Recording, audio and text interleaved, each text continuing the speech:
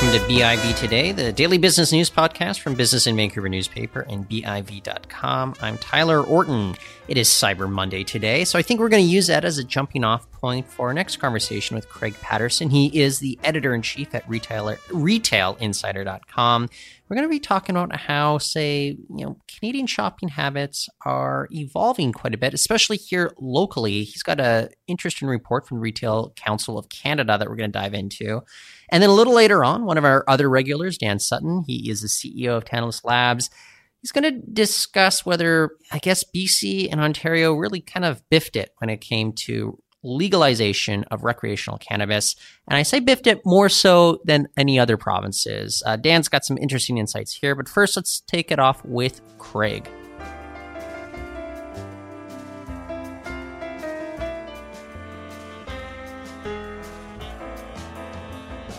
With us now, it's Craig Patterson, editor-in-chief at RetailInsider.com. Craig, thanks for joining us on the show. Thank you for having me. So let's start off with this. Craig, any, Black Friday or Cyber Monday purchases you've made so far this holiday shopping season? Yes, I didn't plan on doing it at all, and all of a sudden I found myself in a mall on Black Friday, and holy cow. Wow.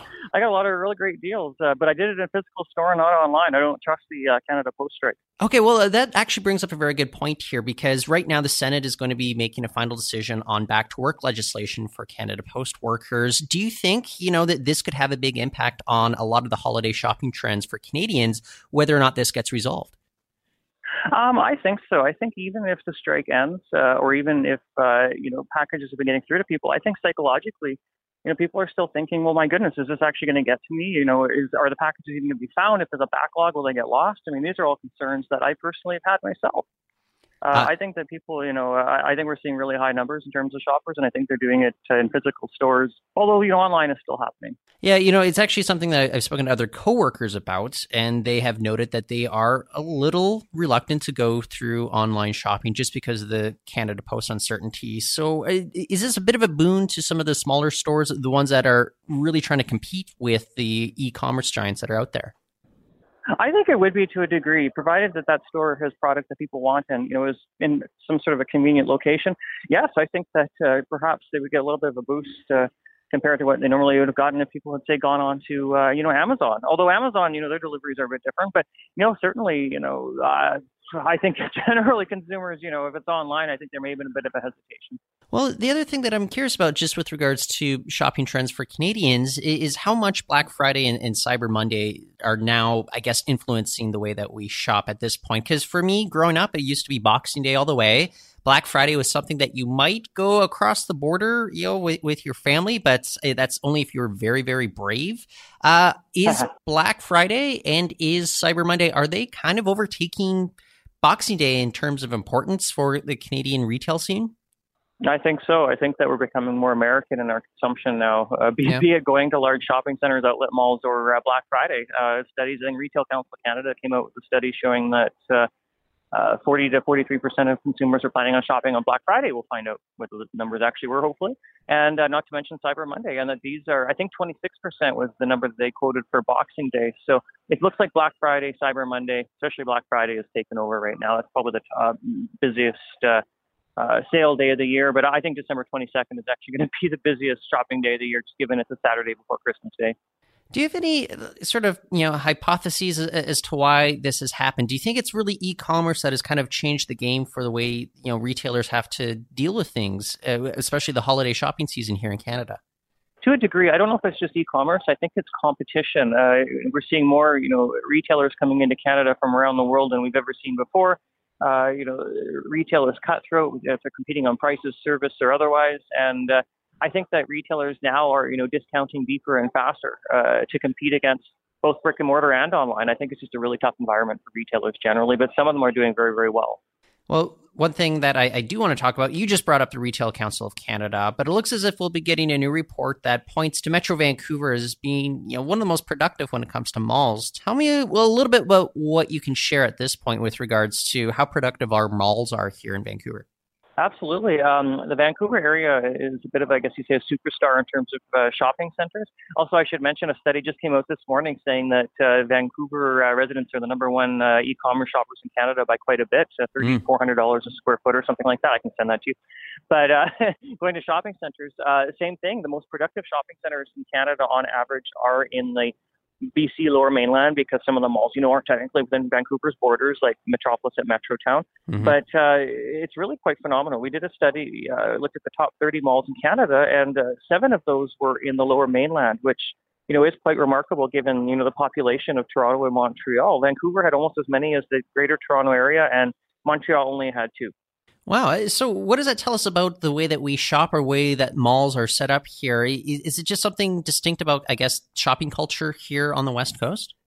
I'm trying to figure that out myself because the BC Lower Mainland is not the wealthiest part of Canada. No. However, there are people with a lot of money. They may not necessarily be earning that as income, but I think that, it's very much a consumer society. It's quite remarkable to see how they're doing. And this isn't just, say, in the luxury area. I mean, luxury often drives high sales in malls, but, Metropolis at Metrotown, which is a very productive mall, is certainly not a luxury mall. It's got Uniqlo, Muji, Hudson Bay. Like, it's a fairly, middle-class mall. It just has a lot of great retailers like Uncle Tetsu and retailers people will line up for. So, yeah, why is the Lower Mainland? I mean, I think there's less mall square footage per person in the Vancouver area, but... Yeah. People just seem to like to shop, which is actually, there's a stereotype of the person living in the Lower Mainland that wasn't, say, fashion forward. And I don't think that, we could certainly say at least they're shopping. Well, yeah, I guess less room for sprawl, more room for mall. Maybe that's what we can do going forward. But finally, before we let you go, Craig, tell us a little bit about the growing trends of food halls within these malls. I guess we're getting some more details about what's going on in Oakridge, too. I think it's fascinating. We're seeing basically, I don't want to say farmers markets, but we're seeing these, food centers that are opening, be it in shopping centers or in the case in downtown Vancouver at the Post, which is the former post office that Quadreal is redeveloping primarily for Amazon as a tenant. Food drives traffic quite often, foot traffic. People like to, go and eat food and take photos of food, and we're in this Instagram generation, and people are becoming a little more in tune to what they're eating. And the first suburban food market in Canada opened in suburban Toronto at the Upper Canada Mall in Newmarket. And I was told that I think traffic saw a spike of 25% in the entire mall, and even sales at the food court, which still remains there, are also up quite a bit. So, so far it's looking successful. I think we'll see more of these. Oakridge Shopping Center, I think, is supposed to get a 100,000 square foot food market / food hall. And that will be a game changer. That will transform, the neighborhood for the better, I think, for those that can afford it. I just got the price list, and the price list for those condos is astronomical.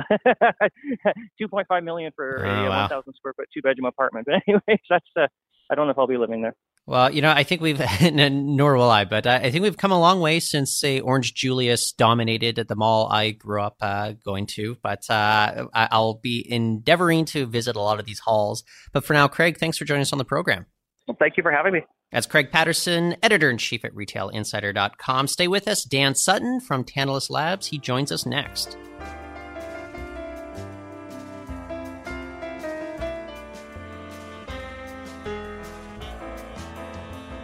With us now, it's Dan Sutton, CEO of Tantalus Labs. Dan, thanks for joining us on the program. Thanks so much for having me. Okay, so we're now a month out since the rollout of legalized recreational cannabis. I think that we've had some fun, interesting stories pop out of this. We can dive into that in just a moment. But what is your overall assessment 1 month into this, Dan? Slow and steady may not be winning the race. Okay, I get it. Let's start off with a post-media story from Aurora CEO Terry Booth. He was at a panel in Las Vegas the other week, and it was a very colorful panel. Profanity-laced is how you might be able to describe it as well. And comments directed specifically at British Columbia and Ontario. Does he have a point here where he's talking about how these, and I'm paraphrasing, these two provinces probably crap the bed worse than anyone else across Canada? Is that a fair assessment of, say, BC and Ontario at this point? I think it's a fair assessment. I think his emotions are entirely justified. I think, anybody's going to speculate on the delivery of a CEO when they use profanity or when they use explicit language. But Terry is Terry, and Terry's going to do what Terry's going to do. Yeah. And he's led his company to massive success and notoriety globally. So, he's the CEO you married if you're an Aurora investor. But nonetheless, BC has one public store and one private store that's rolled out. In comparison, Alberta has 70 that are currently operational.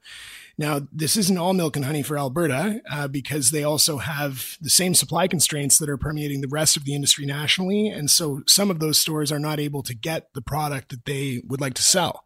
So we've kind of got two issues going on here: a slow store rollout, which I think is problematic in British Columbia, problematic in Ontario. It's the most convenient access channel for the majority of cannabis users. And it's really important that these retail storefronts do in fact exist.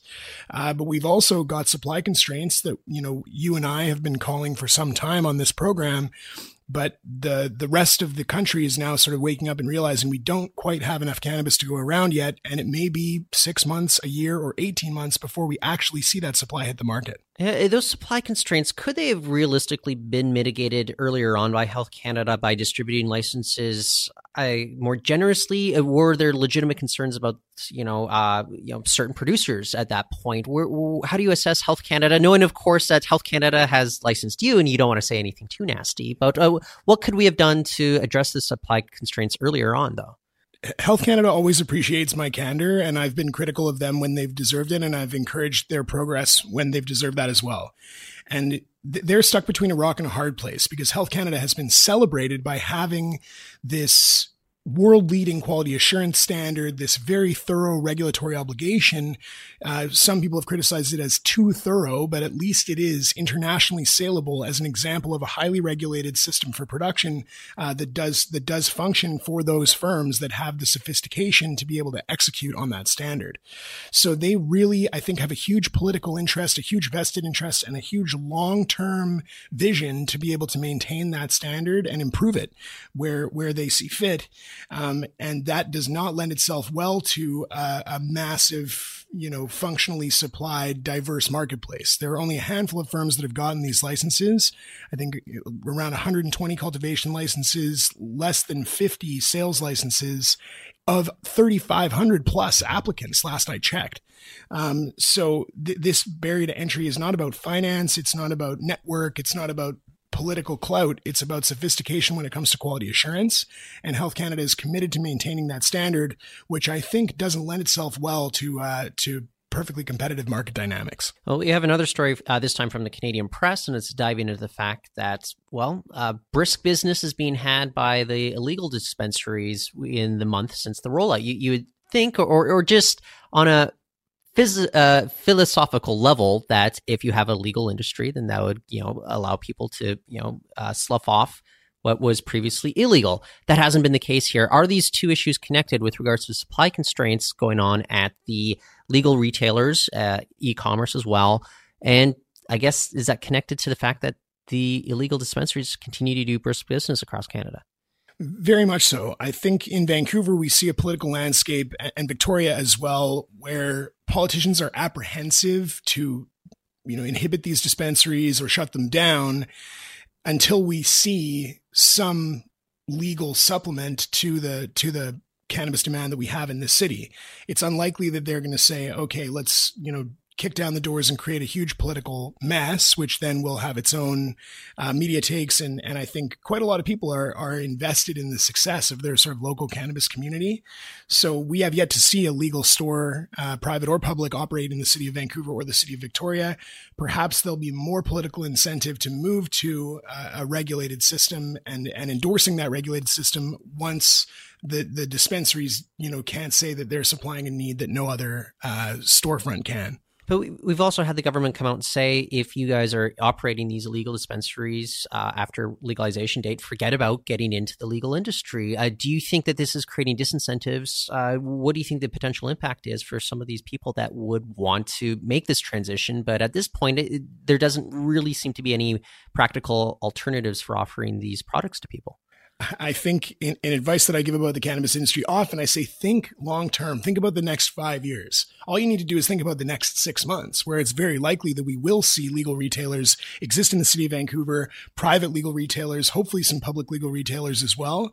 But ultimately, if you're cashing in on the last few months of revenues from the black markets and putting your license at risk, I think it's really important that you look at the long-term trajectory of how this industry is going to play out, because we are at a humble baseline. We are at a slow start and a basic beginning, but we will see innovation, new industry, new opportunity grow and thrive in this legal cannabis business in Canada uniquely, potentially for the next 5 years. So let's think about how we can best impact our communities and the businesses long term. And I really hope that we see some of the best operators in the dispensary business in Vancouver come over and endorse the regulations and become regulated, partly so that they can sell products from producers like me. And I of course, you got to get that in there as well. But it was interesting that I did notice some, and it's been reported that some dispensaries were closing up shop ahead of legalization date. Is it just kind of reflective of people taking more of the long-term view of things, that they want to be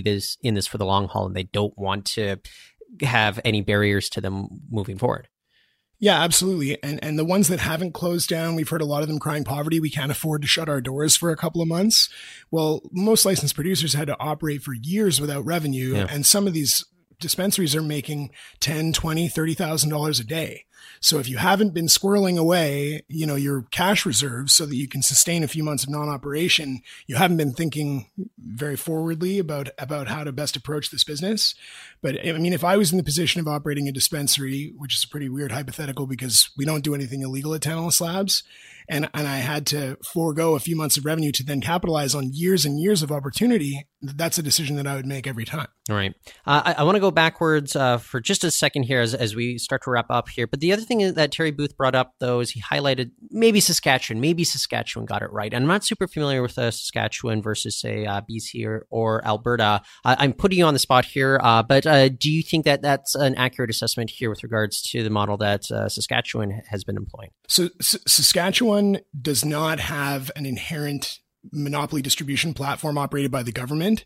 There is still a tariff that you need to pay to be able to sell cannabis legally to their provincial regulator, but firms like Tantalus Labs can deal directly with retailers in Saskatchewan. So we can have a group of 10 or 15 different retailers that we've hand selected that we liked. And there's a little bit more economic efficiency because the distribution costs are not as high as centralized distribution as we'd see in BC. So it's also easy to say that Saskatchewan got it right because they're a very small province. They have a small population, that they're not looking to distribute cannabis as far and wide as British Columbia, or certainly not Ontario or Quebec. So maybe not entirely a fair analogy, but I do believe that creating and enabling the efficiencies that come with a more privatized supply chain will result in faster industry proliferation, ergo faster erosion of the black market in terms of market share. And it does seem as though maybe it's because of lack of access relative to British Columbia and Saskatchewan, they will likely see a far faster growth of their industry relative to the black market that they're substituting for. Okay. Well, Dan, my suspicion is this time next year, we'll have discussions about, say, cannabis advent calendars. We'll see if we're coming along that far at this point, but we're not quite there yet. But I want to thank you for joining us on the show. Thanks so much. And legal cannabis does make a fantastic stocking stuffer as you're getting ready for the holiday season. Well, there you go. That's Dan Sutton, CEO of Tantalus Labs. And that's it for BIV today. We'll be back tomorrow. You can find our archives on iTunes or Stitcher, or just go ahead and tell your friends to subscribe. You can also go to BIV.com for all of our news stories.